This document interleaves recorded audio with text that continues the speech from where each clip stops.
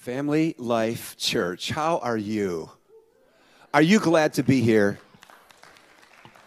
You are. Some of you are. And thank you for joining us online also, right? How many have friends? You're here now, but you have friends online maybe joining us, right? Yeah. Maybe they're in the cafe out there. I went out there and saw some people out there. Maybe they're in a cafe here in the region or the area. They're joining us. It's kind of where church is at right now, isn't it? Everybody just kind of does this, whatever's easier for them, right? But there's nothing like being in His presence with your friends, right? Yeah, I love that. And by the way, I just want to say, your cafe, you know it's legit when the person that's running it has an apron on. Okay. Oh, so please get over there and get a drink of the day or whatever and sit down at a table and talk to somebody. Amen? Was there anything else you wanted me to say about that? Or I don't know if there's a community. That's right. Yes. Hey, if you would you go to Malachi chapter 4? Malachi chapter 4. Thank you, Pastor, for the invitation to be here. It is an honor. I only got to know your pastor this morning just briefly, but we have friends. I've heard of him and I've known of his work as a district youth director, and so it's just great to be here. And, you know, one of the things I've been praying for you this morning when the Lord woke me up is that you would have a prophetic voice to this region, okay? I know sometimes when you hear that, you have to unlearn some things. Maybe you hear prophetic and you don't like that or whatever, right? You understand it is a major gift and office in the kingdom of God. I don't consider myself necessarily a prophet. As a matter of fact, I don't know if I've ever even said this, in a Sunday morning, but this morning I recognize that this region that we are in is very progressive. And when you have the gift of discernment, as I do, being in this region has just heightened again the responsibility of the church in our communities. Amen? Do you know what I'm saying? There is a spiritual warfare going on in America. Hello? There is a spiritual warfare going on in our nation. And your friends at work they're not going to do anything about it, right? Your non-Christian friends at work or at school or in the organization where you are, your neighbors that are not Christian and are not going to church this morning, they're not going to do anything about that spiritual warfare. The responsibility for this nation and righteousness in a nation is up to the church. Amen? Amen. Okay, I've heard you're not a quiet church. All right? So, listen, I just came out of youth convention, so you can't be loud enough. And in some settings where I preach, they throw stuff at me. But that's a good thing.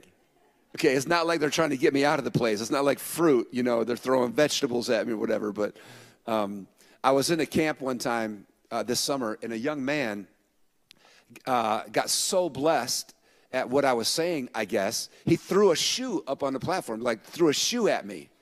Oh, yeah. And then you know what happens if one person does that, right, Pastor? Oh, yeah, there's shoes being launched, sandals, Crocs, the whole thing, man. They're all all over I'm not kidding you, 40 or 50 of them just all over the place. And the one that came up on the platform at first, it was a Curry. It was the Currys. It was the new set of Currys. Some of you know what I'm talking about when I say that. Under Armour Currys, right? Steph Curry, right? Okay. And so I picked it up, but it was size 10. If it were 12, I was keeping that thing. Right? So anyway, I don't know if you want to throw a shoe at me this morning. That may be a little awkward for Sunday morning, but please, let's talk back to each other a little bit, all right? It won't make it any longer. It'll just make it more interesting. Okay? I don't know. Sometimes I sit on that amen a little bit, and you never know. But so it's great to be here. Thank you for being a church that God has placed in this region for a reason. Did you hear that? Thank you for being a church that God has placed here, a Pentecostal church, a full gospel church, a church filled with the Spirit that is placed here for a reason in this region. That's what I was praying for you this morning. And this text in Malachi is a remarkable scripture. You've heard this before. Okay? I'm going to read this chapter of just, 6 verses, and you're going to say, oh, I've heard that. I've heard that before. It's iconic. The words in this chapter are iconic. Now, Malachi is closing out the Old Testament, and these are some of the last words that we read chronologically. These are some of the last words that we see in the scriptures here in the Old Testament. How many know the last words are important? Right? The last words of someone are important. Maybe you have said goodbye to somebody and never spoken to them again, or maybe you've lost someone to death and you've never spoken to them again. Those last words are critical words. And these are the last words that the prophet speaks, and I think they're really important.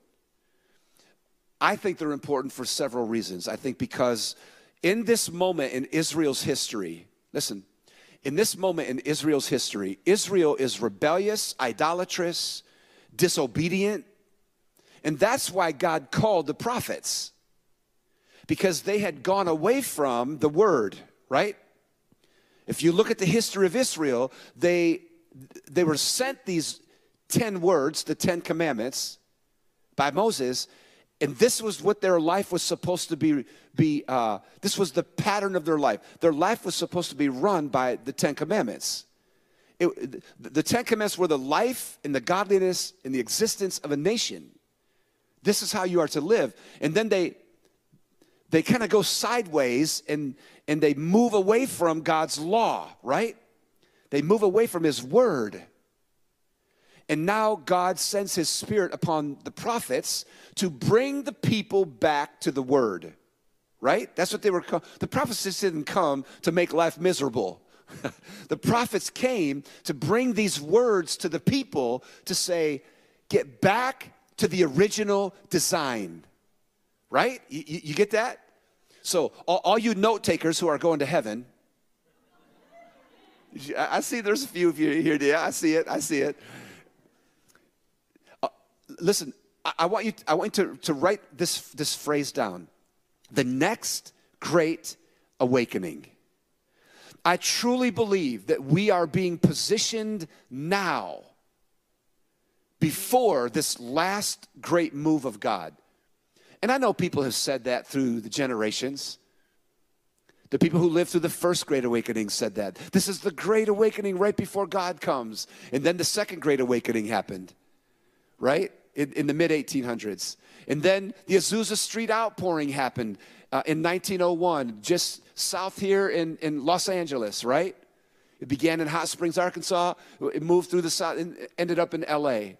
in 1901 to 1914.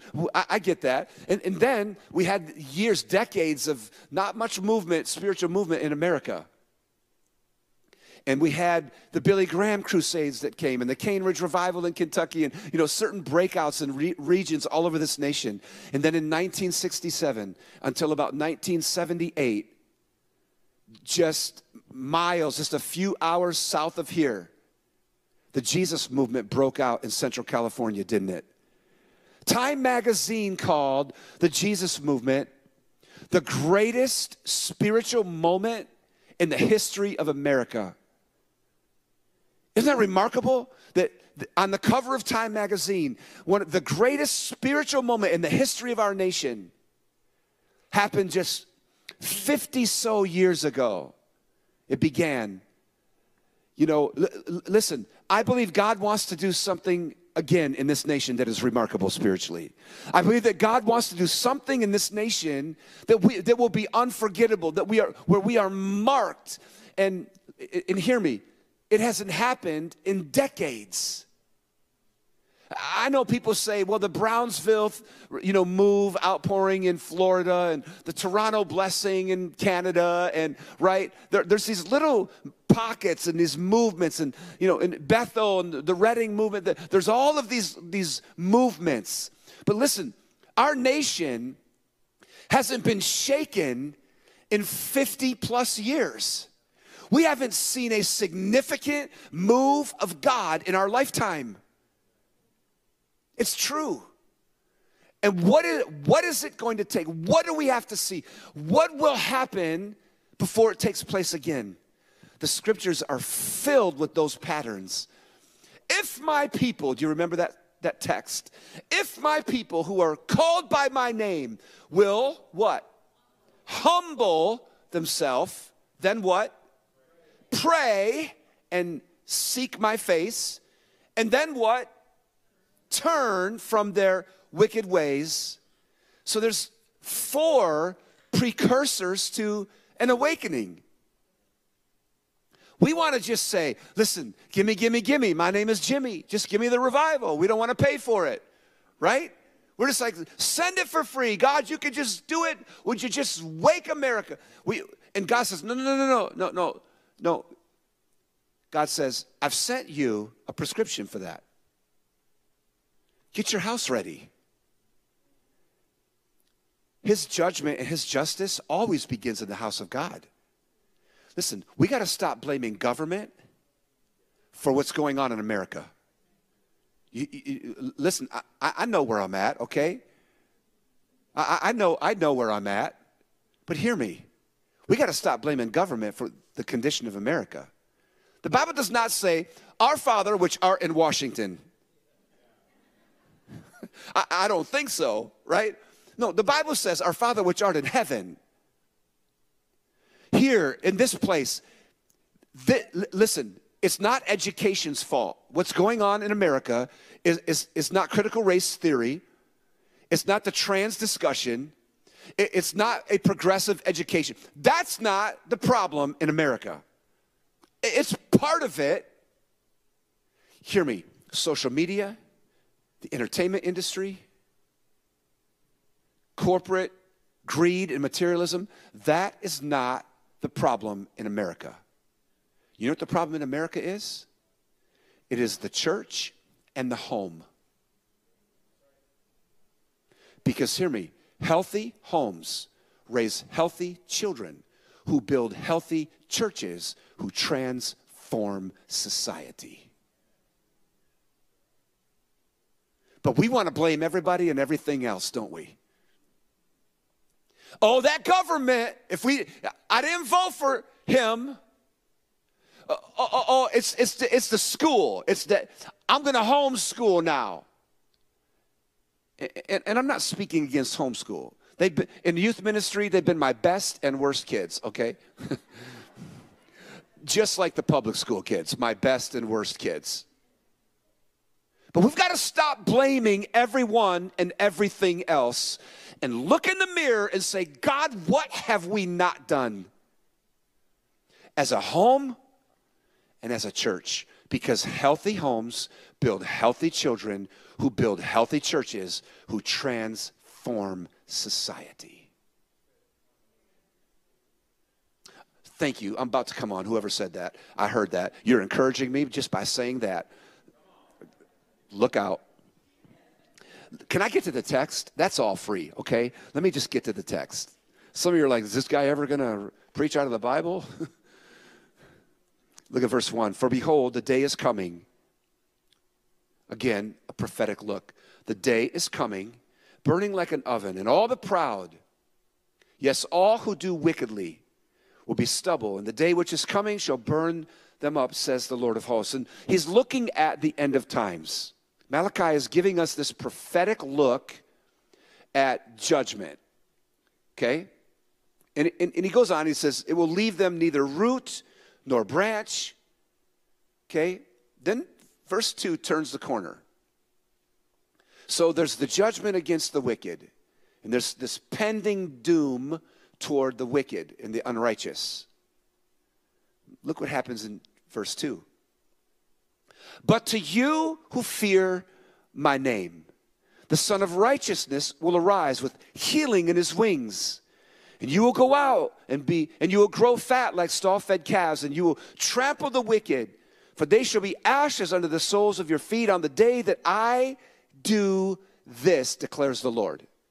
This is a remarkable look in verse 1 at the wicked and the unrighteous, and verse 2 at the righteous, the church, Israel, Zion, right? His people, us. And there's this balance between God's judgment and God's awakening, his revival, his blessing, can we say, right? They will go out, they will grow, they will trample, they will have victory. So you have this curse in verse 1, and you have this blessing in verse 2, right? Do you see it? And then he says that he adds this to the description of the righteous. On the day that I do this. I know you've probably seen it. Have you ever wondered, on the day that I do what? This is great. Victory and right, blessing and growth. This is great. But when does it happen? When does this come? Well, he gives us the answer. It's a powerful look at the simplicity of the curse and the blessing and what happens, okay, as a precursor to this. Sometimes not everything in Scripture is really clear. And we are led to discernment. We are led to discipleship and spiritual formation. But in this setting, look at, it's very clear. On the day that I do this, says the Lord, verse 4, remember the law of Moses. You know, I'm aware of the decline of spiritual passion in America. But the reason for the decline of that spiritual passion is because of a decline of a biblical worldview. Okay? Can I give you the statistics? The silent generation in this room, those of you that are older grandparents, I'm a grandparent. I have 6 boys, okay? 6 grandboys. That is a freaking wrestling match right there. That's a party. The silent generation in this room, 66 and over, you had about a 65% biblical worldview. Okay? 65% biblical worldview. That means that you looked at the world and the issues and the things that are going on in this world from a biblical perspective. Okay? So let's put that into perspective. Then the silent generation had Gen X, my generation. And Gen X, you know, some of us are grandparents too, but we're the younger grandparents, the really young grandparents. Okay, the really, really young grandparents. Yeah. And we dropped from the 65% biblical worldview of our parents to 32%. Dropped in half in one generation. In one generation, from 65% to 32%. Now, I'm not just spitting out numbers to you, okay? These are not made up. You can Google the research from Pew, P-E-W Research Group, and Barna. If you just look at biblical worldview of the generations, this research will come up. Then Gen X, my generation, we had our first set of kids. They're called millennials. Oh, yeah. Maybe some of the people online are millennials. That's what they like, you know. Forgive us for that first set of kids. What I think they call them snowflakes. They would be like 22 to 30. I'm playing with you. 22 to 36, right? The millennials came along and they dropped from the 32% of their parents and the 65% of their grandparents down to 19%. And so in 3 generations, we've lost the biblical worldview from 65% to 19%. I mean, what happens? Really? Where do we lose this? How could a generation of grandparents lose their first set of kids, Gen X, and then lose their first set of grandkids from 65% to 19%? It's because we don't remember the scriptures. What is more alarming is what happened next. Gen X then, myself and other parents, sometimes maybe even the older millennials had the younger, what is called now Gen Z, teenagers in the place. And teenagers dropped from the 19% of their brothers and sisters to 4%. A 4% biblical worldview in Gen Z today. I don't know if you can even get your mind around that. I didn't believe it when I heard it, like most of you in the room. You're like, yeah, come on, that's a setup for a sermon. Somebody created those stats, right? Just to make it look worse. And now we feel bad for a little while, and it's a great illustration. I have a friend at the Barna Research Group, and I called him and I said, David, there's no way. There is no way. You cannot tell me that we've dropped that significantly, and especially to 4% in teenagers today. And he's like, do you think we would have printed? I'm like, I know you wouldn't have, but I just needed to hear it, right? Listen, here's another stat that has come out. Teenagers today in the church, okay? This is not all Gen Z like the 4%. Teenagers today in the church, only 33% of them, 1/3, can name half of the 10 Commandments. I think that's generous, to be honest. I've been in dozens of settings where I've asked teenagers, stand if you know half the 10 Commandments. It is rare. I'm telling you, it is rare that 1/3 have stood. I think that's a generous stat. But let's just say that 1/3 of our teenagers can name half of not all, but half of the 10 Commandments. What have we been doing? I love you. Okay? Listen, I won't be here next week, so you can come back. Pastor will be here. Everything's going to be good. He won't be angry like I am, okay? I get that. But listen, whatever we've been doing in the church, whatever we've been doing in the family, we have to stop.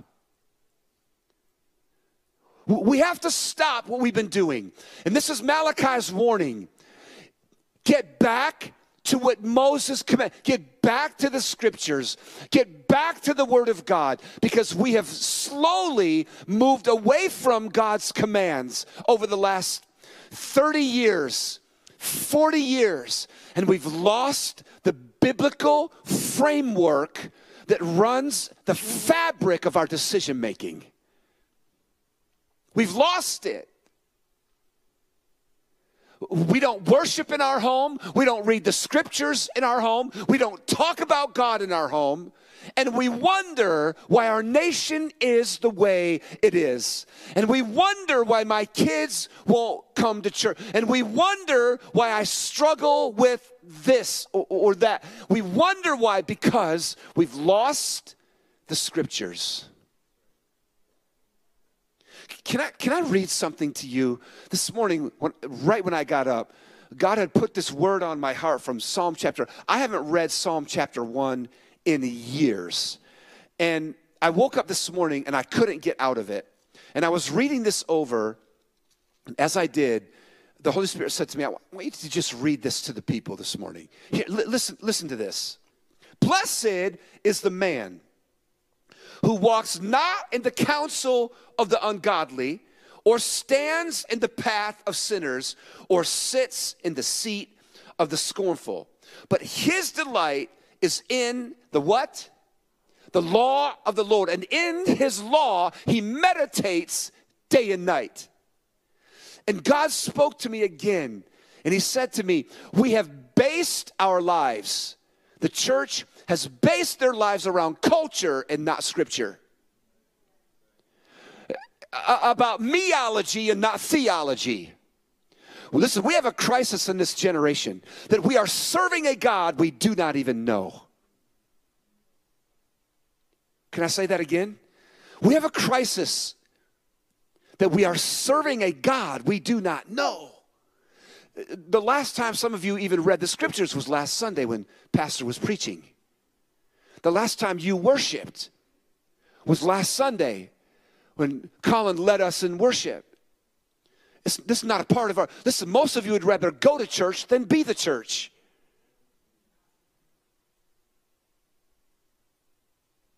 Something has to happen in the church in America today.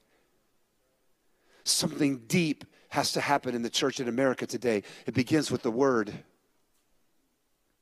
Thy word I have hid in my heart that I might not sin against thee. Right? Thy word I have hid in my heart that I might not sin against thee. Do not let me wander from your commandments, O Lord. Do not let me turn to the right or to the left. Let them guide me all the days of my life. Psalm 119. Just one read through Psalm chapter 1 will tell you the power of the word. Look at the next verse. Listen to this. Verse 2, but his delight is in the law of the Lord, and in his law he meditates day and night. He will be like a tree planted by the rivers of water that bring forth its fruit in season. His leaf will not wither. Listen, whatever he does will prosper.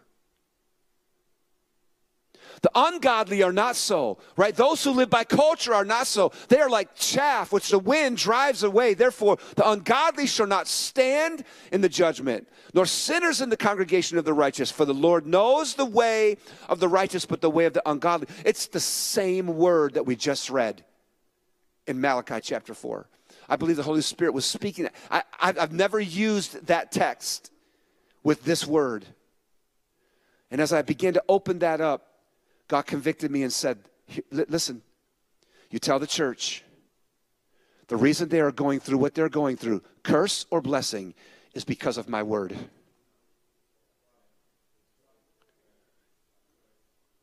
It's not anybody else's fault. It's not the government's fault. It's not education's fault. It's not social media or entertainment.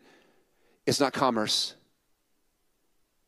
You are blessed or you are cursed because of this.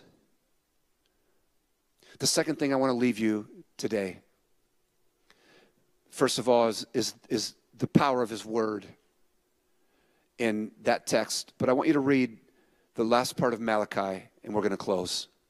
Are you with me this morning? Are you there? Are you angry? Are you upset with me? Okay, all right. Trust me, I can bring it harder, but I'm being nice this morning. Because you're adults. I tell teenagers, I love teenagers. I like adults. All right? You get it. Yeah, you get it. You get it. Sometimes you feel like that about your kids, don't you? I love you. I love you. Love you. Love you. Okay.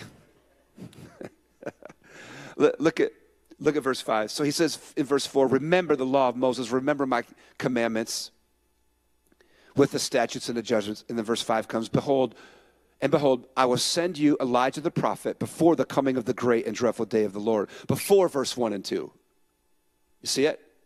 Before verse 1 and 2, you need to return to the word. Then he gives us the second precursor to this awakening. And he says this, when I send Elijah the prophet, he will turn the hearts of the parents to the children and the hearts of the children to their parents, unless I come and strike the earth with a curse.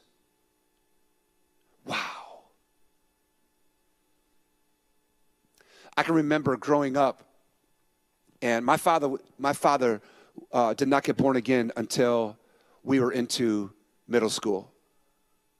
He had lived a rough life, cussing sailor, I was born in San Francisco. He drove bus on the transit in San Francisco. My dad lived a really rough life and paid for it. He passed at an early age of 61 because of his liver and other issues from his drinking and partying. But when my father got saved, when I was in middle school, we all knew it. Right? He never beat us. He was not a bad father.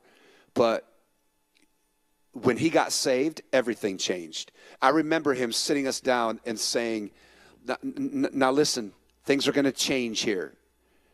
Right? And we're all going to church now, and we're all going to we're going to pray at home now. He had one of those, I don't know if you're familiar with Teen Challenge, but he had a Teen Challenge salvation. It was like night and day. Okay, it was like, get right or get left. My father just had a moment with God, and it transformed our family. And I remember thinking, our family just went through. We used to be this way, but not anymore. Everything, it's like it spun. It just went 180. And what that did in my life showed me that God was not just God at home, at church, that God was God at home. And that shaped the way that I raised my children. My children are older, 33 and 30 and 27 now. But it shaped the way that I raised them. I didn't want my kids to see God move at church and not move at home. I didn't want to tell my kids, I'm praying for you. I wanted to pray with my kids. Hello? It's a little play there, but so important. I didn't want to come to church and raise my hands and my kids to see me worshiping God at church, but not at home. I didn't want to be a two-way. I don't want to go two-face, right? I don't want to be one person here and one person there. I wanted God to heal my kids at home, not just at church. All three of my kids were healed in our home. We watched God move in our home. I didn't have to go to church to see God move. Hello? I didn't have to go to church or to a revival or go to camp to see God move. I've watched God move in my home. And this is all the prophet is saying. Malachi is saying that the prophets are sent to you to restore the hearts of parents over children. Notice how it begins there, doesn't it? Paul said the same thing.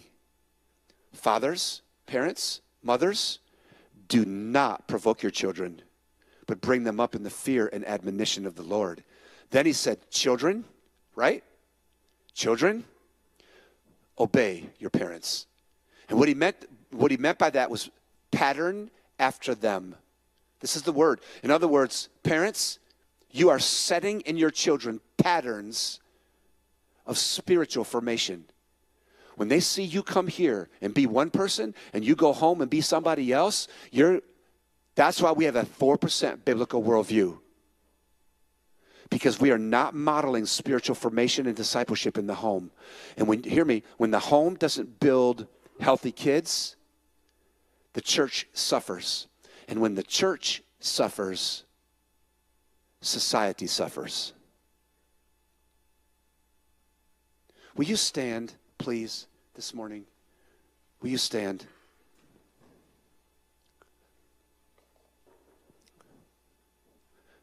I know this is a strong word. I've watched as God has moved on church after church across this nation with that prophetic word from Malachi. And I want to do something about that. Here's what I want to ask you to do in the next few minutes. We're going to worship and we're going to pray this song over this congregation, over this church. And we're going to pray this song over this region. In just a moment, hear me. I'm going to ask you, when we've sung this and we've prayed this over this moment, I'm going to ask you, we're going to get into groups all over this place. And we're gonna have a prayer meeting. I know this is odd, and right now you're looking at your watch, and maybe you're online, and you're thinking, they're standing, so we're done, right? I know, church. I'm a professional at this too. I was raised in this. Normally, when we do this, everyone gathers their stuff, they put their coat on, right, and they tell the kids we'll be eating shortly, right? I know that. Well, we're not done. We're gonna go about 10 more minutes. Can we do that? We're going to go about 10 more minutes. Isn't that scary that you have to even say that in the church? Hey, hang on, people. We're almost done, but we're going to pray, okay? And so is that okay? Can you just give me a few more minutes? Is that sad? That is so sad. But what we've done, we've raised a church that is codependent on standing up. And as soon as they stand up, they're gone. No, I don't. I've been doing this in churches smaller than this. I did it in an online church. I did it in a popcorn church in a theater.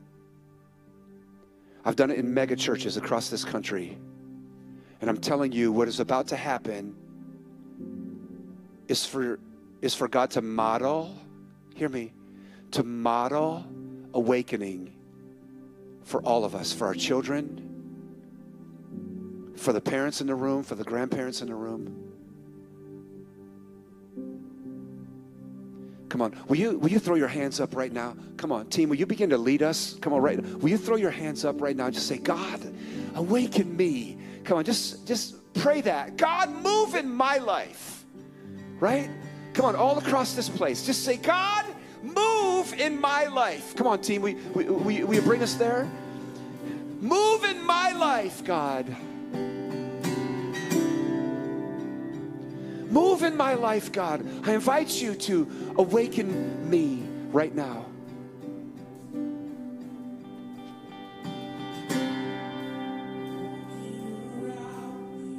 Come on, this is a prayer. This is a prayer.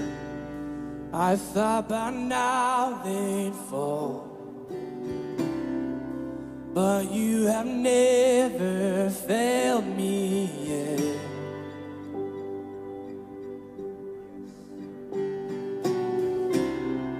Waiting for change to come, knowing the battle's won, for you have never failed me yet.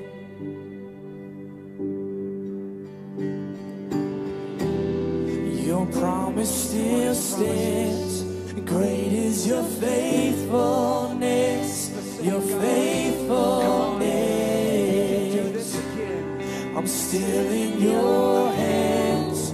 This is my confidence. You never failed me yet.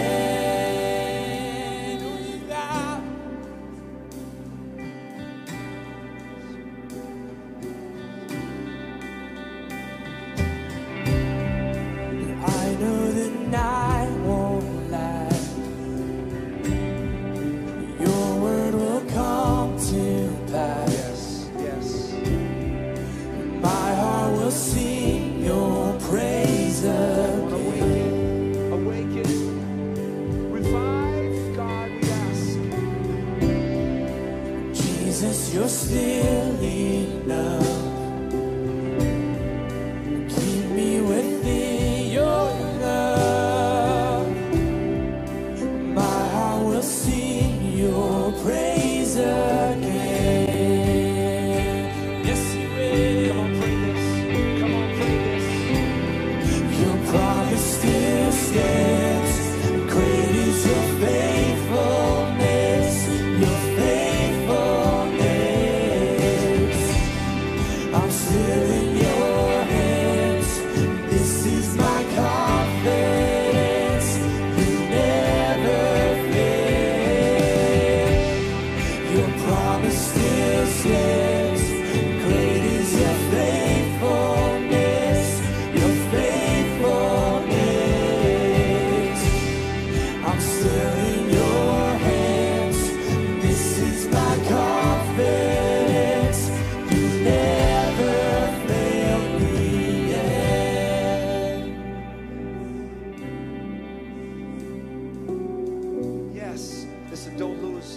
this moment.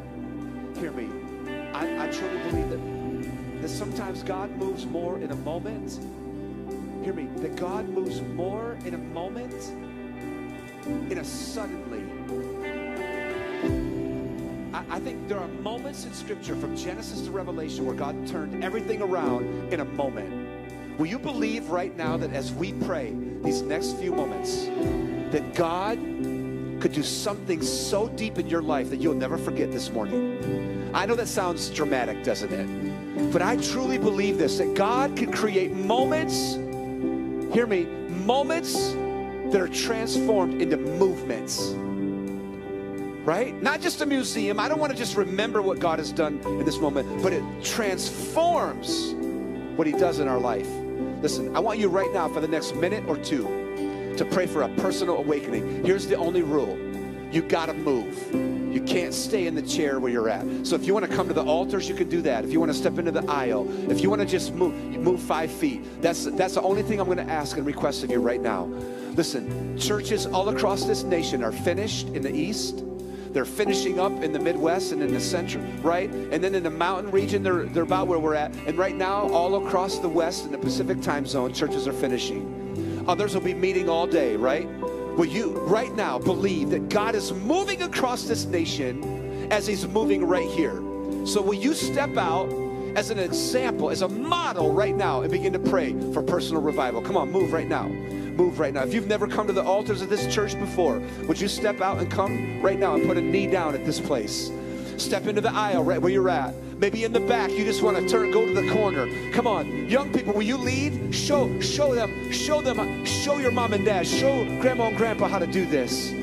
Come on, right now, 1 minute. Personal awakening. God, move in my life. Awaken me. God, I don't want to hear about it. I want to see it. Right? Come on. I don't want to hear about it. God, I want to see it. I want to see it. God, we know if you've moved in the past that you can move today. The Bible is not some history book. It's alive and living and active. And you can do the same things that you've done in that word, and you can do it here in our world. Come on, he is the same yesterday, today, and forever. Amen? God is he is not watered down. He is not forgotten about this world. God, awaken me. Listen, the second thing I want you to pray for right now, I want you to take about 2 minutes, and I want you to pray for your family right now. Come on, will you lift your family before God? Grandma, Grandpa, would you pray for your children and your grandchildren? Mom and Dad, will you pray for your children and your grandchildren? Children in a room, teenagers and young adults in a room, will you begin to pray for, maybe you're here and your parents aren't here. Maybe they don't know God. Will you begin to pray right now? God, reveal yourself in our home. Reveal yourself in our home.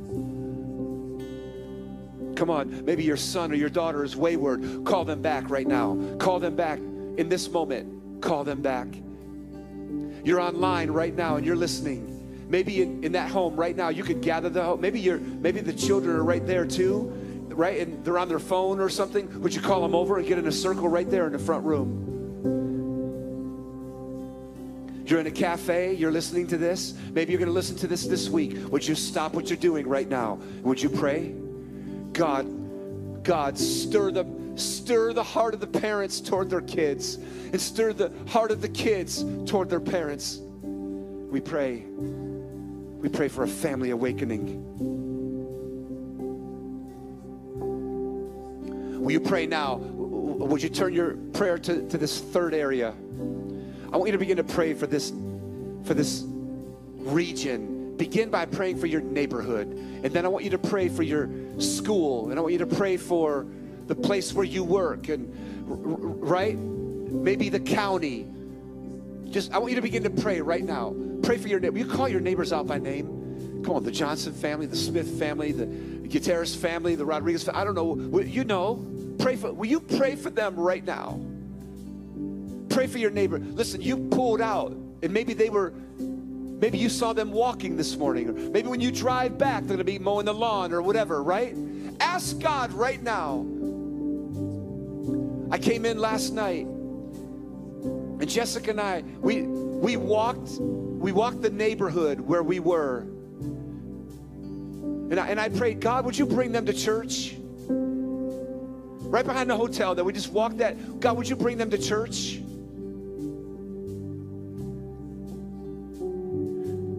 Holy Spirit, listen, one of the things my wife did that was so significant in our home, we had a food pantry. Y'all have a food pantry at home?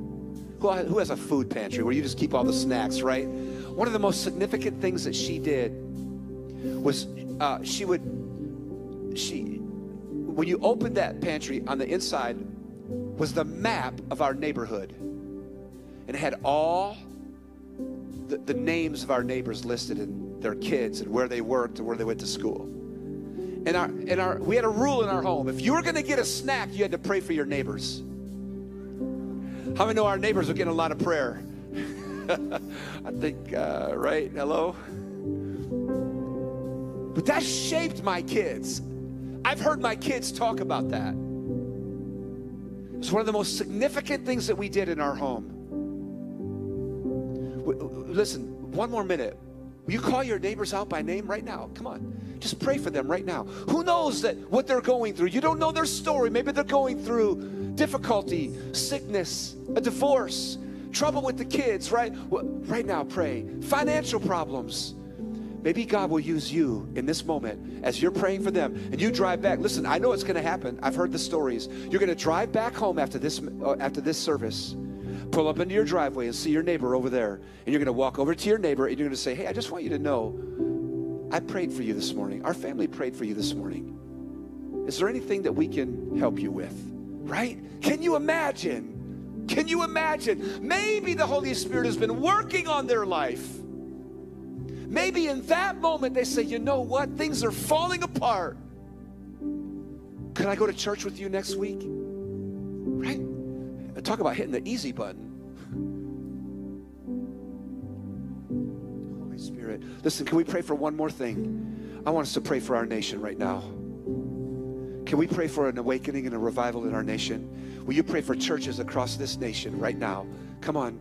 Will you pray for our president and his cabinet? Listen, I don't know about you, but that's my president. Whether I voted for him or not, that is my president. And I know people in the last presidency didn't say that, and in the presidency before that, they didn't say that. But I'm telling you, we got to stop that garbage. This is my president, whether I voted for him or not, because I live in this country and we do things the right way. And so I'm going to pray for my president. Amen? Love you. Hello. Love you. And if you don't like that, fine. But we're going to pray for our president right now and his cabinet. We're going to pray for our nation right now, for governors. We're going to pray for superintendents over school systems right now. Come on, right now, will you begin to pray? Because God can only, hear me, God can only move by our prayers. If God answered your prayers, what would happen? Nothing? Something small? Come on, pray right now. 1 minute, and we're gonna lift this song up over this region again. Because I know that God can do it again. Hear us, God. Awaken this nation. Hear us, God. Awaken this nation, we pray. Move on our leaders. Come on, stir your prayer. Move on our leaders, God. We need an awakening in the church. Move on the church down the road. Come on, feel that in your spirit. Faith rise, right? Come on, let your faith rise. That I've seen you move, God. And I will see it again. We will see it again. Come on, will you pray this prayer? Come on. I've seen you move. You move the mountains. And I believe I'll see you do it again. You made a way where there was no way. And I believe I'll see you do it again. I've seen you move.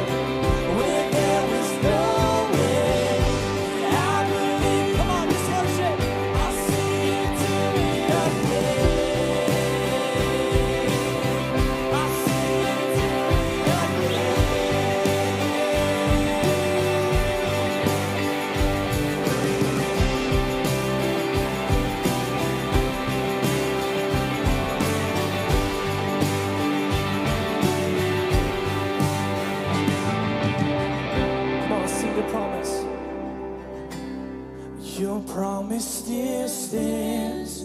Great is your faithfulness. Your faith. Come on, church, let's sing together. Still in your. I'm still in your hands. This is my confidence. You never fail. Your promise still stands. Great is your faithfulness. Your faithfulness. I'm still in your hands. This is my confidence. You never fail me yet. No, you have never failed.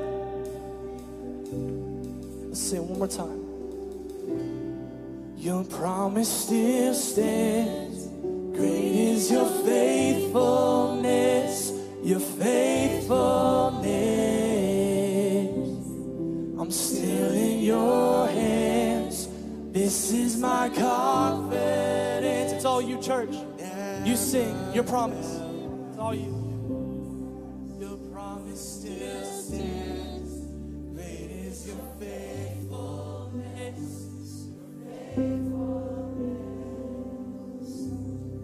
I'm still in your hands. This is my confidence. You never fail me yet. Thank you, Jesus. We just had church today. That's good. That's good. I believe in divine appointments, and we had one. God knew we needed Jeff in this ministry today, and this reminder, this wake-up call. Or like the great theologian John Cougar Mellencamp used to say, it hurts so good. We need some hurt so good. Man, I know God has started something, ignited something. I needed that. Thank you for the ministry today. Thank you for the ministry today. God, I brought you here. Thank you so much. We pray blessing on you and Jessica and your life and your story. And thank you for speaking the truth to us today. The students got an incredible thing this weekend. And we got it too. And so that is awesome. I just want to say thank you for being here. Thank you for responding. It doesn't end here. It just begins here. Those of you that are online, this is as good as it gets. And thank you so much. It's not an accident that you're tuning into this today. God's got a message for you. We've got a prayer wall over here, and there's some tables, and there'll be people over here that love Jesus and love to pray with you. We're going to leave this open. I'm going to let the team just kind of play. If you want to pray, if you want to connect with God, man, do that. Keep that open. But we're going to see what God does and what he wants to continue to do. Let him speak to your heart today. Hey, until I see you again, I pray that God would bless you and keep you. I pray that God would turn his face towards you and shine his countenance on your life and give you peace. And sometimes he just shakes you up and says, here's the truth. God, thank you for speaking to us today. In Jesus' name, God bless you today.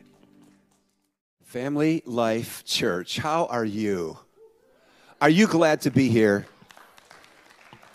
You are. Some of you are. And thank you for joining us online also, right? How many have friends? You're here now, but you have friends online maybe joining us, right? Yeah. Maybe they're in the cafe out there. I went out there and saw some people out there. Maybe they're in a cafe here in the region or the area. They're joining us. It's kind of where church is at right now, isn't it? Everybody just kind of does this. Whatever's easier for them, right? But there's nothing like being in his presence with your friends, right? Yeah, I love that. And by the way, I just want to say, your cafe, you know it's legit when the person that's running it has an apron on. Okay.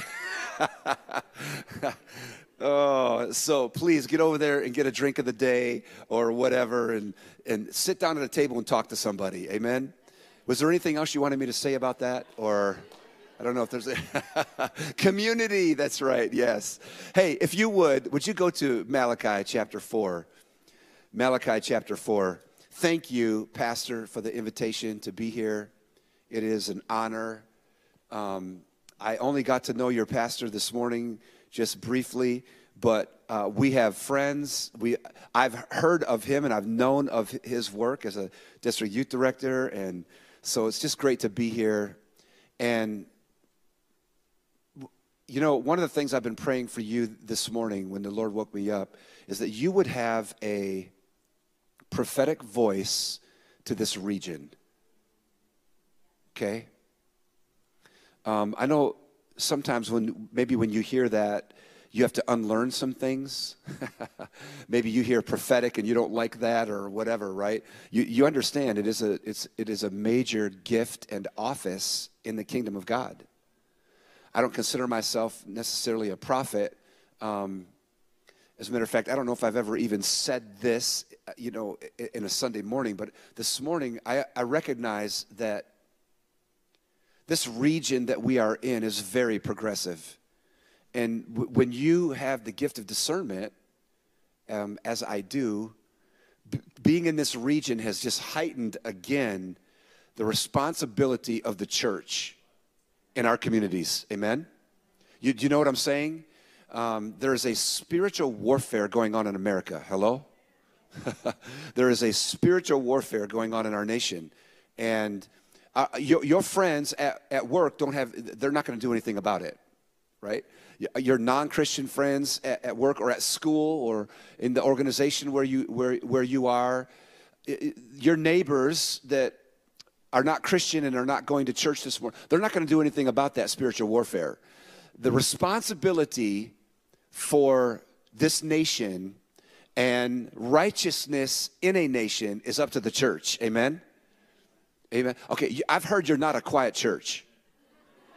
All right? So, listen, I just came out of youth convention, so you can't be loud enough. And in some settings where I preach, they throw stuff at me. But that's a good thing. Okay, it's not like they're trying to get me out of the place. It's not like fruit, you know, they're throwing vegetables at me or whatever. But I was in a camp one time this summer, and a young man got so blessed at what I was saying, I guess, he threw a shoe up on the platform, like threw a shoe at me. Oh, yeah. And then you know what happens if one person does that. Right, Pastor? Oh, yeah, there's shoes being launched, sandals, Crocs, the whole thing, man. They're all like all over I'm not kidding you, 40 or 50 of them just like all over the place. And the one that came up on the platform at first, it was a Curry.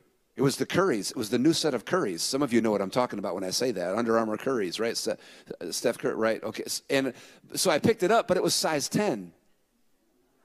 If it were 12, I was keeping that thing. Right? So anyway, I don't know if you want to throw a shoe at me this morning. That may be a little awkward for Sunday morning, but please, let's talk back to each other a little bit, all right? It won't make it any longer. It'll just make it more interesting. Okay? I don't know. Sometimes I sit on that amen a little bit, and you never know. But so it's great to be here. Thank you for being a church that God has placed in this region for a reason. Did you hear that?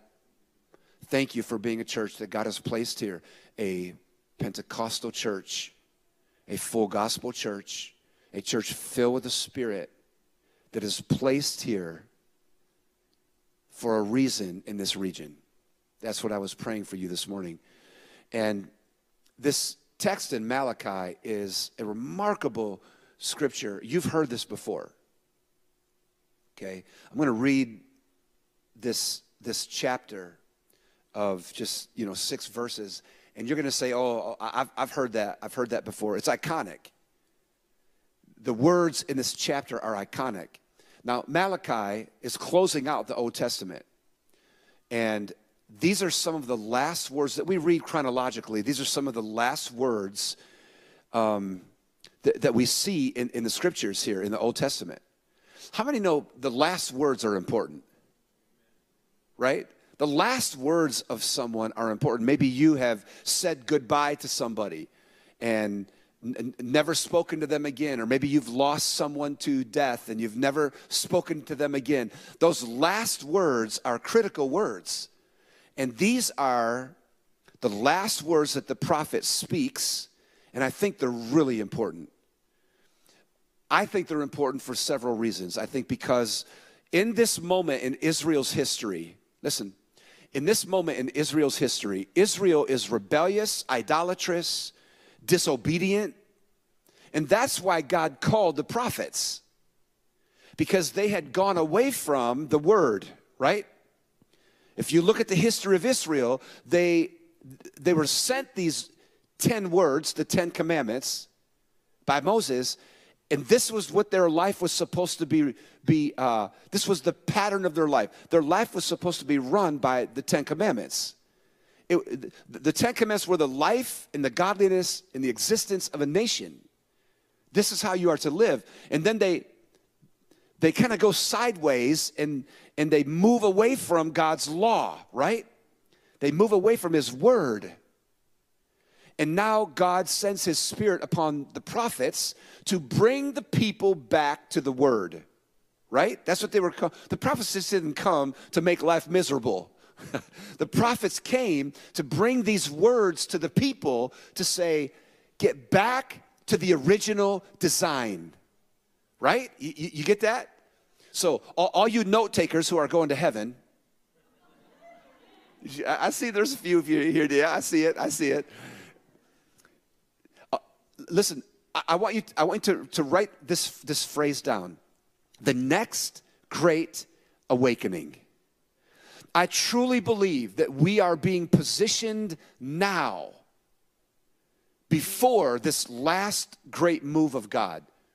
And I know people have said that through the generations. The people who lived through the first great awakening said that. This is the great awakening right before God comes. And then the second great awakening happened, right? In the mid-1800s. And then the Azusa Street outpouring happened in 1901, just south here in Los Angeles, right? It began in Hot Springs, Arkansas. It moved through the south and ended up in L.A. in 1901 to 1914. I get that. And then we had years, decades of not much movement, spiritual movement in America. And we had the Billy Graham crusades that came and the Cane Ridge revival in Kentucky and, certain breakouts in regions all over this nation. And then in 1967 until about 1978, just a few hours south of here, the Jesus movement broke out in Central California, didn't it? Time magazine called the Jesus movement the greatest spiritual moment in the history of America. Isn't that remarkable? That on the cover of Time magazine, one of the greatest spiritual moment in the history of our nation happened just 50 so years ago. It began. Listen, I believe God wants to do something again in this nation that is remarkable spiritually. I believe that God wants to do something in this nation that will be unforgettable, where we are marked. And hear me, it hasn't happened in decades. I know people say, well, the Brownsville, move outpouring in Florida and the Toronto blessing in Canada, and right there's these little pockets and these movements, and in Bethel and the Redding movement. There's all of these movements. But listen, our nation hasn't been shaken in 50 plus years. We haven't seen a significant move of God in our lifetime. It's true. And what is it going to take? What do we have to see? What will happen before it takes place again? The scriptures are filled with those patterns. If my people, do you remember that text? If my people who are called by my name will, what? Humble themselves, then what? Pray and seek my face, and then what? Turn from their wicked ways. So there's 4 precursors to an awakening. We want to just say, listen, gimme. My name is Jimmy. Just give me the revival. We don't want to pay for it, right? We're just like, send it for free. God, you could just do it. Would you just wake America? And God says, no. God says, I've sent you a prescription for that. Get your house ready. His judgment and his justice always begins in the house of God. Listen, we got to stop blaming government for what's going on in America. Listen, I know where I'm at, okay? I know where I'm at, but hear me. We got to stop blaming government for the condition of America. The Bible does not say, "Our Father which art in Washington." I don't think so, right? No, the Bible says, "Our Father which art in heaven." Here, in this place, listen, it's not education's fault. What's going on in America is not critical race theory. It's not the trans discussion. It's not a progressive education. That's not the problem in America. It's part of it. Hear me. Social media, the entertainment industry, corporate greed and materialism, that is not the problem in America. You know what the problem in America is? It is the church and the home. Because hear me, healthy homes raise healthy children who build healthy churches who transform society. But we want to blame everybody and everything else, don't we? Oh, that government, I didn't vote for him. It's the school. It's that I'm going to homeschool now. And I'm not speaking against homeschool. They've been, in youth ministry, they've been my best and worst kids, okay? Just like the public school kids, my best and worst kids. But we've got to stop blaming everyone and everything else and look in the mirror and say, God, what have we not done as a home and as a church? Because healthy homes build healthy children who build healthy churches who transform society. Thank you. I'm about to come on. Whoever said that, I heard that. You're encouraging me just by saying that. Look out. Can I get to the text? That's all free, okay? Let me just get to the text. Some of you are like, is this guy ever going to preach out of the Bible? Look at verse 1. For behold, the day is coming. Again, a prophetic look. The day is coming, burning like an oven, and all the proud, yes, all who do wickedly, will be stubble. And the day which is coming shall burn them up, says the Lord of hosts. And he's looking at the end of times. Malachi is giving us this prophetic look at judgment, okay?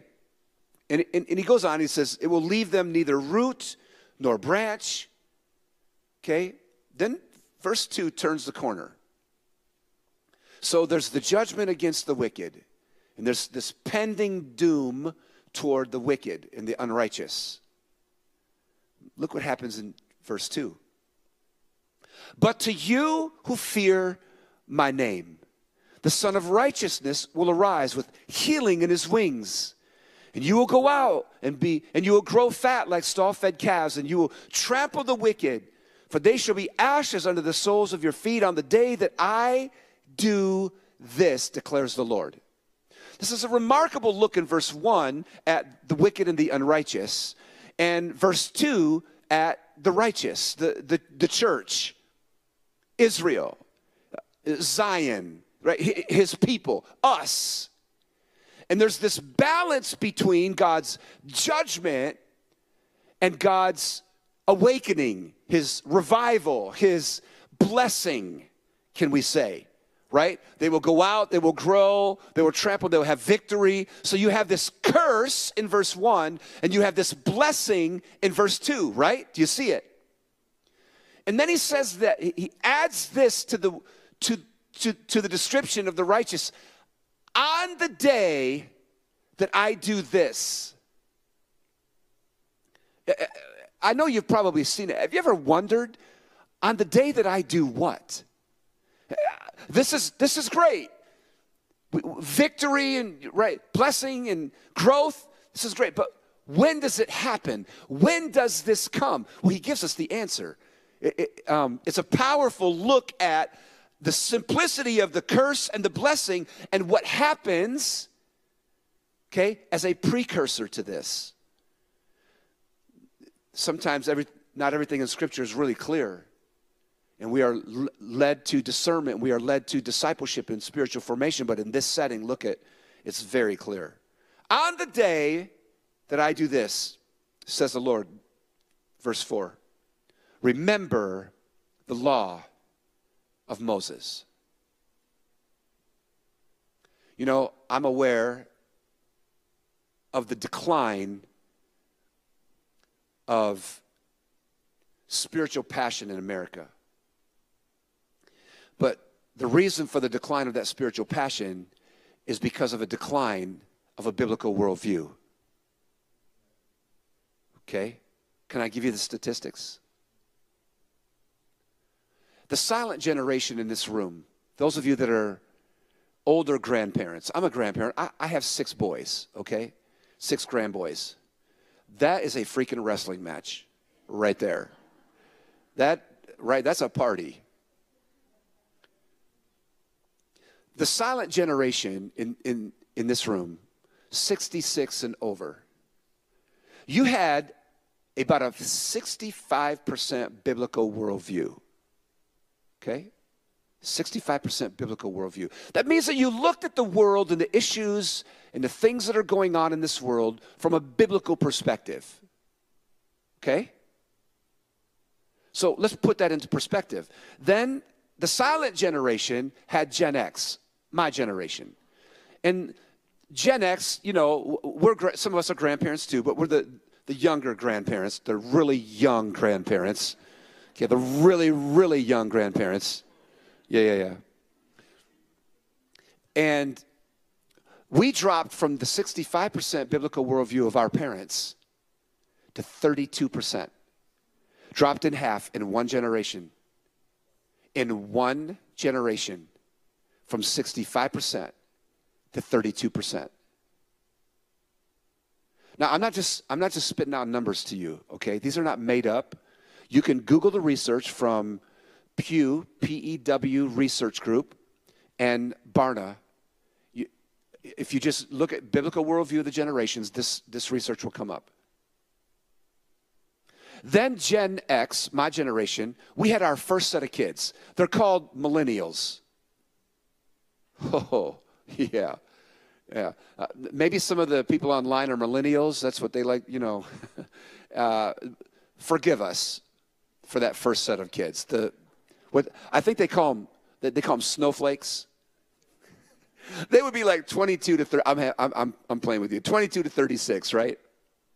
The millennials came along and they dropped from the 32% of their parents and the 65% of their grandparents down to 19%. And so in 3 generations, we've lost the biblical worldview from 65% to 19%. I mean, what happens? Really?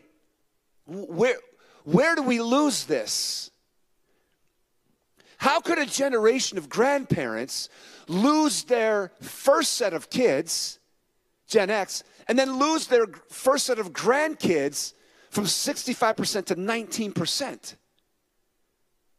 It's because we don't remember the scriptures. What is more alarming is what happened next. Gen X then, myself and other parents, sometimes maybe even the older millennials had the younger, what is called now Gen Z, teenagers in the place. And teenagers dropped from the 19% of their brothers and sisters to 4%. A 4% biblical worldview in Gen Z today. I don't know if you can even get your mind around that. I didn't believe it when I heard it, like most of you in the room. You're like, yeah, come on, that's a setup for a sermon. Somebody created those stats, right? Just to make it look worse. And now we feel bad for a little while, and it's a great illustration. I have a friend at the Barna Research Group, and I called him and I said, David, there's no way. There is no way. You cannot tell me that we've dropped that significantly, and especially to 4% in teenagers today. And he's like, do you think we would have printed? I'm like, I know you wouldn't have, but I just needed to hear it, right? Listen, here's another stat that has come out. Teenagers today in the church, okay? This is not all Gen Z like the 4%. Teenagers today in the church, only 33% of them, 1/3, can name half of the 10 Commandments. I think that's generous, to be honest. I've been in dozens of settings where I've asked teenagers, stand if you know half the 10 Commandments. It is rare. I'm telling you, it is rare that 1/3 have stood. I think that's a generous stat. But let's just say that 1/3 of our teenagers can name half of the, not all, but half of the 10 Commandments. What have we been doing? I love you. Okay? Listen, I won't be here next week, so you can come back. Pastor will be here. Everything's going to be good. He won't be angry like I am, okay? I get that. But listen, whatever we've been doing in the church, whatever we've been doing in the family, we have to stop. We have to stop what we've been doing. And this is Malachi's warning. Get back to what Moses commanded. Get back to the scriptures. Get back to the word of God, because we have slowly moved away from God's commands over the last 30 years, 40 years, and we've lost the biblical framework that runs the fabric of our decision making. We've lost it. We don't worship in our home. We don't read the scriptures in our home. We don't talk about God in our home. And we wonder why our nation is the way it is. And we wonder why my kids won't come to church. And we wonder why I struggle with this or that. We wonder why, because we've lost the scriptures. Can I read something to you? This morning, right when I got up, God had put this word on my heart from Psalm chapter. I haven't read Psalm chapter 1 in years. And I woke up this morning and I couldn't get out of it. And I was reading this over. And as I did, the Holy Spirit said to me, I want you to just read this to the people this morning. Here, listen to this. Blessed is the man who walks not in the counsel of the ungodly, or stands in the path of sinners, or sits in the seat of the scornful. But his delight is in the what? The law of the Lord. And in his law, he meditates day and night. And God spoke to me again, and he said to me, we have based our lives, the church has based their lives around culture and not scripture. About meology and not theology. Well, listen, we have a crisis in this generation that we are serving a God we do not even know. Can I say that again? We have a crisis that we are serving a God we do not know. The last time some of you even read the scriptures was last Sunday when Pastor was preaching. The last time you worshiped was last Sunday when Colin led us in worship. This is not a part of our, listen, most of you would rather go to church than be the church.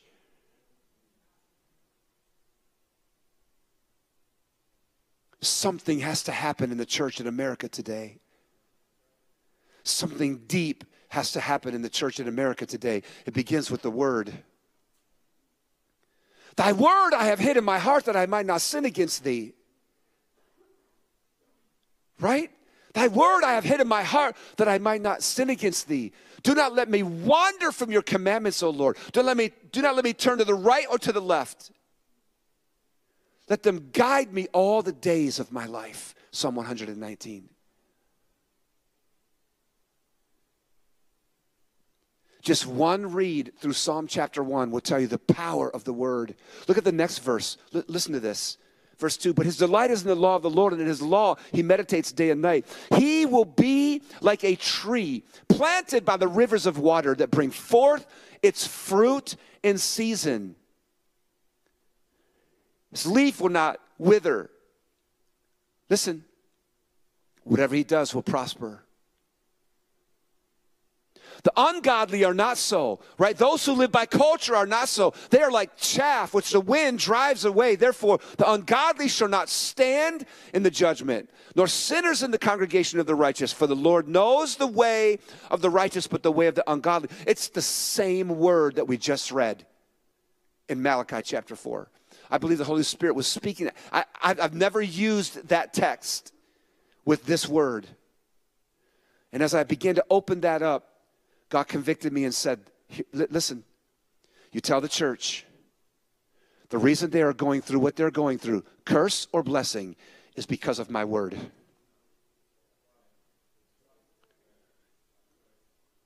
It's not anybody else's fault. It's not the government's fault. It's not education's fault. It's not social media or entertainment. It's not commerce.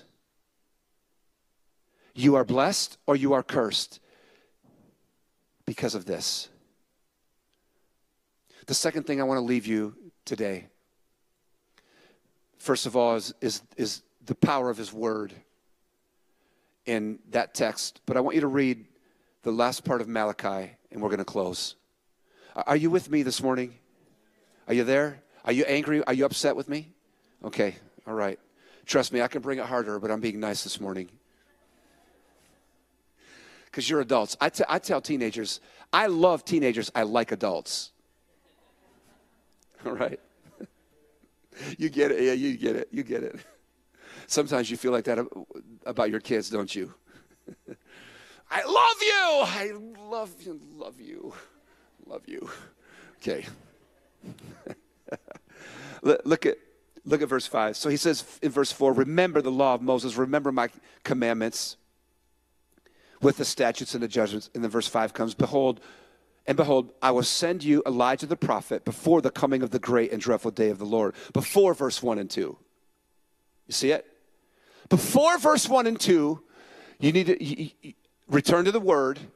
Then he gives us the second precursor to this awakening. And he says this, when I send Elijah the prophet, he will turn the hearts of the parents to the children and the hearts of the children to their parents, unless I come and strike the earth with a curse. Wow. I can remember growing up, and my father did not get born again until we were into middle school. He had lived a rough life, cussing sailor, I was born in San Francisco. He drove bus on the transit in San Francisco. My dad lived a really rough life and paid for it. He passed at an early age of 61 because of his liver and other issues from his drinking and partying. But when my father got saved, when I was in middle school, we all knew it. Right? He never beat us. He was not a bad father. But when he got saved, everything changed. I remember him sitting us down and saying, now listen, things are going to change here. Right? And we're all going to church now, and we're all going to we're going to pray at home now. He had one of those, I don't know if you're familiar with Teen Challenge, but he had a Teen Challenge salvation.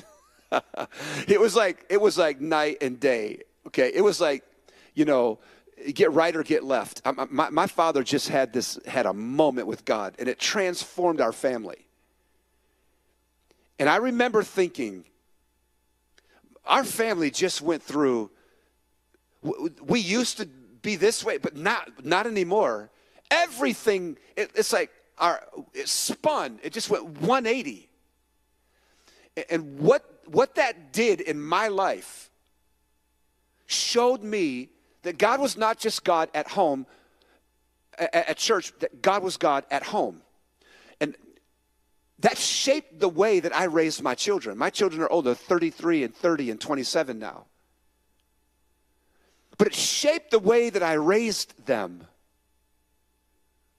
I didn't want my kids to see God move at church and not move at home. I didn't want to tell my kids, I'm praying for you. I wanted to pray with my kids. Hello? It's a little play there, but so important. I didn't want to come to church and raise my hands and my kids to see me worshiping God at church, but not at home. I didn't want to be a two-way. I don't want to go two-face, right? I don't want to be one person here and one person there. I wanted God, listen, I wanted God to heal my kids at home, not just at church. All three of my kids were healed in our home. We watched God move in our home.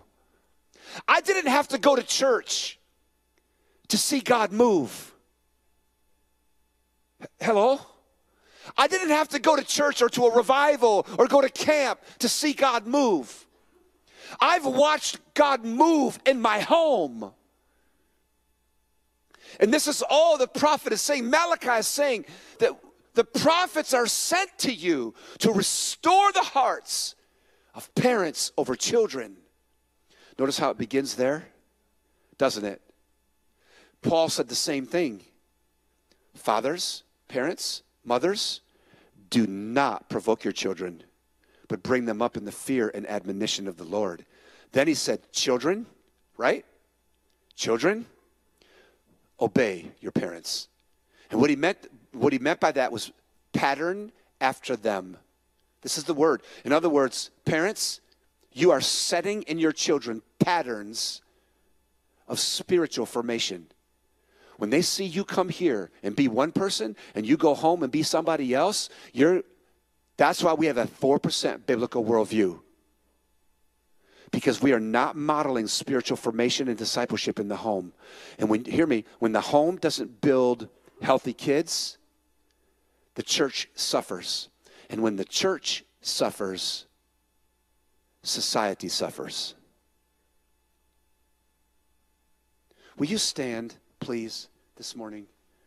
Will you stand?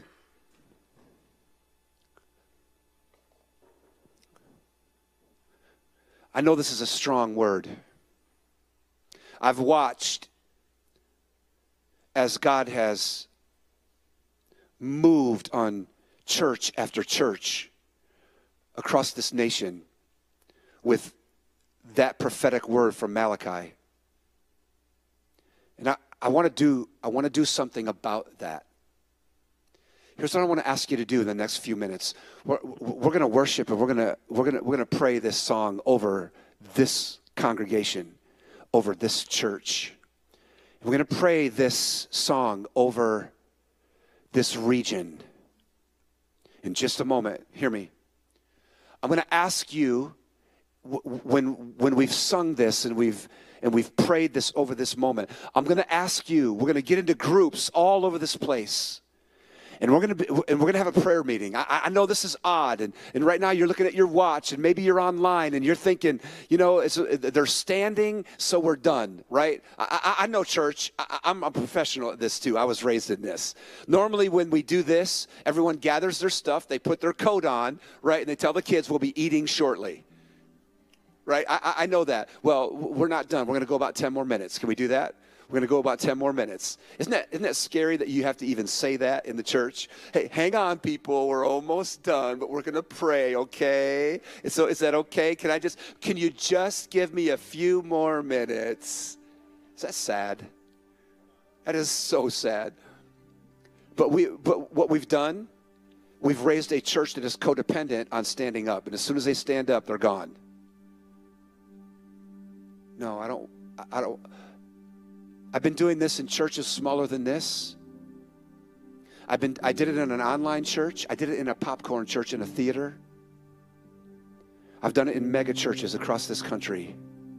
And I'm telling you, what is about to happen is for God to model, hear me, to model awakening for all of us, for our children, for the parents in the room, for the grandparents in the room. Come on. Will you throw your hands up right now? Come on, team. Will you begin to lead us? Come on, right. Will you throw your hands up right now and just say, God, awaken me. Come on, just pray that. God, move in my life. Right? Come on, all across this place. Just say, God, move in my life. Come on, team. Will you bring us there? Move in my life, God. Move in my life, God. I invite you to awaken me right now.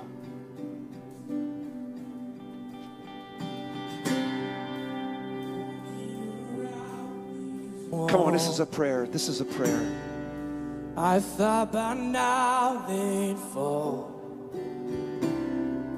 but you have never failed me yet.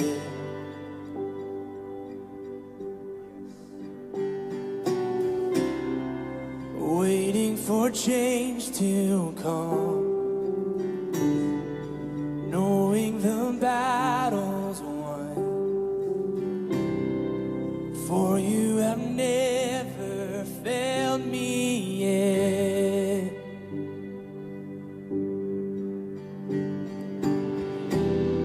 Your promise still stands. Great is your faithfulness. Your faithfulness. I'm still in your hands.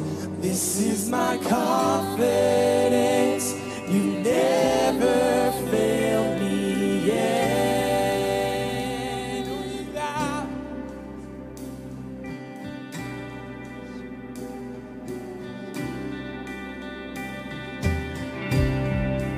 I know the night won't last.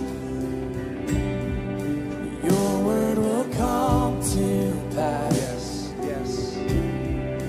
My heart will sing your praise again. Awaken. Revive, God, we ask. Jesus, you're still enough. Keep me within your love. My heart will sing your praise again. Yes, you will. Come on, pray this. Come on, pray this. Your promise still stands. Great is your faithfulness. Your faithfulness. I'm still in your hands. This is my confidence. You never fail. Your promise still stands. Great is your faithfulness. Your faithfulness. I'm still in your hands. This is my confidence. You never failed me yet. Yes. Listen, don't lose this moment. Hear me. I truly believe that sometimes God moves more in a moment. Hear me. That God moves more in a moment, in a suddenly. I think there are moments in Scripture from Genesis to Revelation where God turned everything around in a moment. Will you believe right now that as we pray these next few moments, that God could do something so deep in your life that you'll never forget this morning? I know that sounds dramatic, doesn't it? But I truly believe this, that God can create moments, hear me, moments that are transformed into movements. Right? Not just a museum. I don't want to just remember what God has done in this moment, but it transforms what He does in our life. Listen, I want you right now for the next minute or two to pray for a personal awakening. Here's the only rule. You got to move. You can't stay in the chair where you're at. So if you want to come to the altars, you can do that. If you want to step into the aisle, if you want to just move 5 feet, that's the only thing I'm going to ask and request of you right now. Listen, churches all across this nation are finished in the east. They're finishing up in the Midwest and in the central, right? And then in the mountain region, they're about where we're at. And right now, all across the West in the Pacific time zone, churches are finishing. Others will be meeting all day, right? will you right now believe that God is moving across this nation as he's moving right here? So will you step out as an example, as a model right now, and begin to pray for personal revival? Come on, move right now. Move right now. If you've never come to the altars of this church before, would you step out and come right now and put a knee down at this place? Step into the aisle right where you're at. Maybe in the back, you just want to go to the corner. Come on, young people, will you lead? Show them, show your mom and dad, show grandma and grandpa how to do this. Come on, right now, 1 minute. Personal awakening. God, move in my life. Awaken me. God, I don't want to hear about it. I want to see it. Right? Come on. I don't want to hear about it, God. I want to see it. I want to see it. God, we know if you've moved in the past that you can move today. The Bible is not some history book. It's alive and living and active. And you can do the same things that you've done in that word, and you can do it here in our world. Come on, he is the same yesterday, today, and forever. Amen. God is he is not watered down. He is not forgotten about this world. God, awaken me. Listen, the second thing I want you to pray for right now, I want you to take about 2 minutes, and I want you to pray for your family right now. Come on, will you lift your family before God? Grandma, Grandpa, would you pray for your children and your grandchildren? Mom and Dad, will you pray for your children and your grandchildren? Children in a room, teenagers and young adults in a room, will you begin to pray for, maybe you're here and your parents aren't here. Maybe they don't know God. Will you begin to pray right now? God, reveal yourself in our home. Reveal yourself in our home.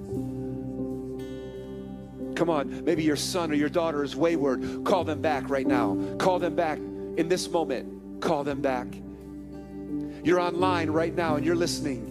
Maybe in that home right now, you could gather the home. Maybe the children are right there too, right? And they're on their phone or something. Would you call them over and get in a circle right there in the front room? You're in a cafe, you're listening to this. Maybe you're going to listen to this week. Would you stop what you're doing right now? Would you pray? God, stir the heart of the parents toward their kids, and stir the heart of the kids toward their parents. We pray for a family awakening.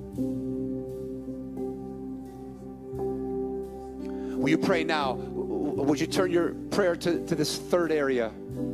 I want you to begin to pray for this region. Begin by praying for your neighborhood. And then I want you to pray for your school. And I want you to pray for the place where you work. And right? Maybe the county. I want you to begin to pray right now. Pray for your neighbor. You call your neighbors out by name. Come on, the Johnson family, the Smith family, the Gutierrez family, the Rodriguez family. I don't know. You know. Will you pray for them right now? Pray for your neighbor. Listen, you pulled out. And maybe you saw them walking this morning. Or maybe when you drive back, they're going to be mowing the lawn or whatever, right? Ask God right now. I came in last night, and Jessica and I, we walked the neighborhood where we were. And I prayed, God, would you bring them to church? Right behind the hotel that we just walked that. God, would you bring them to church?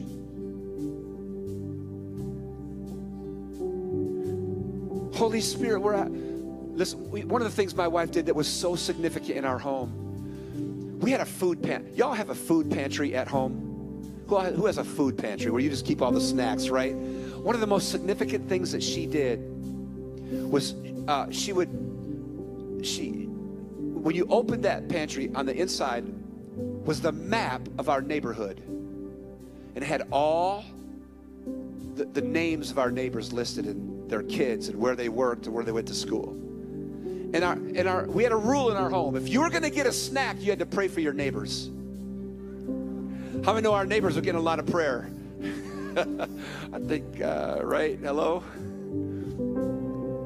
But that shaped my kids. I've heard my kids talk about that.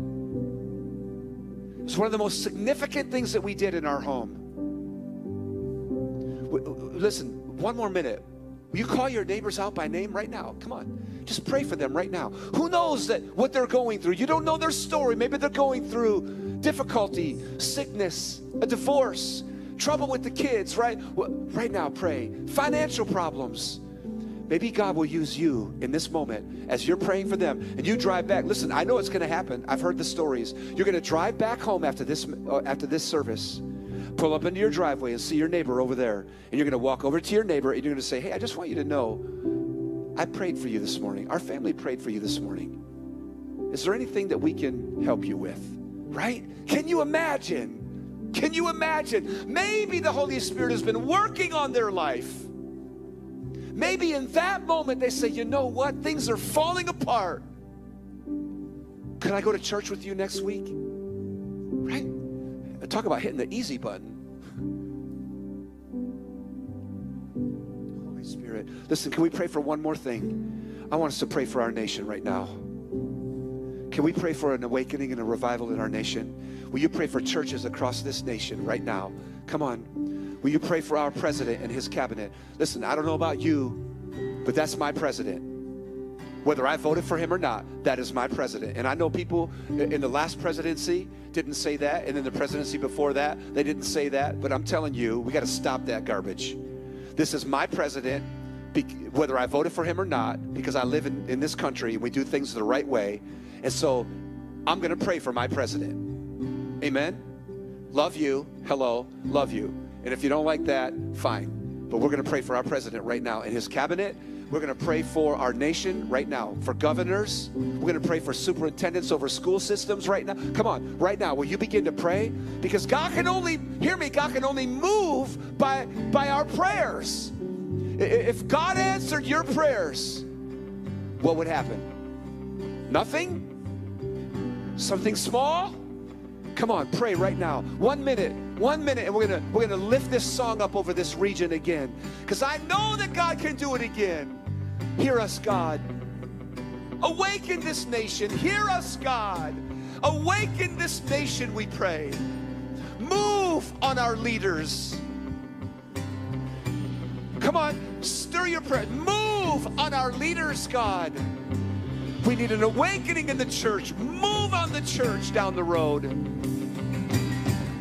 Come on, feel that in your spirit. Faith rise, right? Come on, let your faith rise. That I've seen you move, God. And I will see it again. We will see it again. Come on, will you pray this prayer? Come on. I've seen you move. You move the mountains. And I believe I'll see you do it again. You made a way where there was no way. And I believe I'll see you do it again. I've seen you move. You move the mountains. And I believe I'll see you do it again. You made a way where there was no way. And I believe I'll see you do it again. I'll see you move. You move the mountains. And I believe I'll see you do it again. You made a way where there was no way. And I believe, come on, just worship.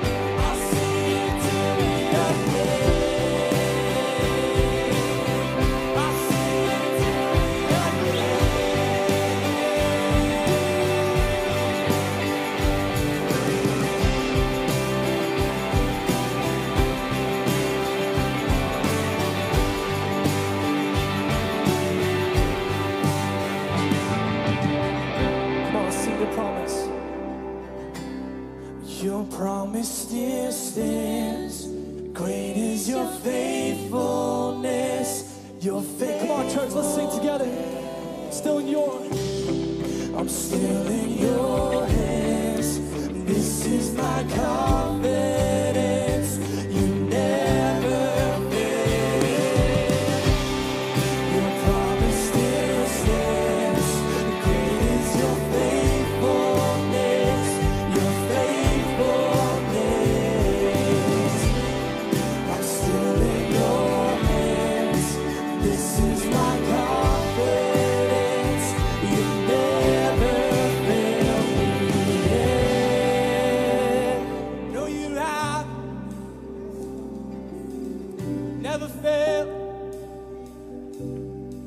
say it one more time. Your promise still stands. Great is your faithfulness, your faithfulness. I'm still in your hands. This is my confidence. It's all you, church. You sing your promise. It's all you. Your promise still stands. Great is your faithfulness.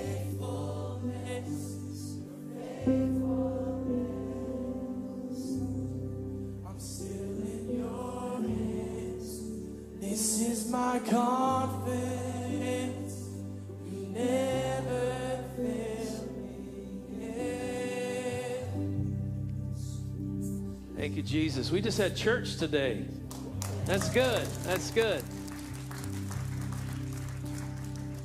I believe in divine appointments, and we had one. God knew we needed Jeff in this ministry today, and this reminder, this wake-up call. Or like the great theologian John Cougar Mellencamp used to say, it hurts so good. We need some hurt so good. Man, I know God has started something, ignited something. I needed that. Thank you for the ministry today.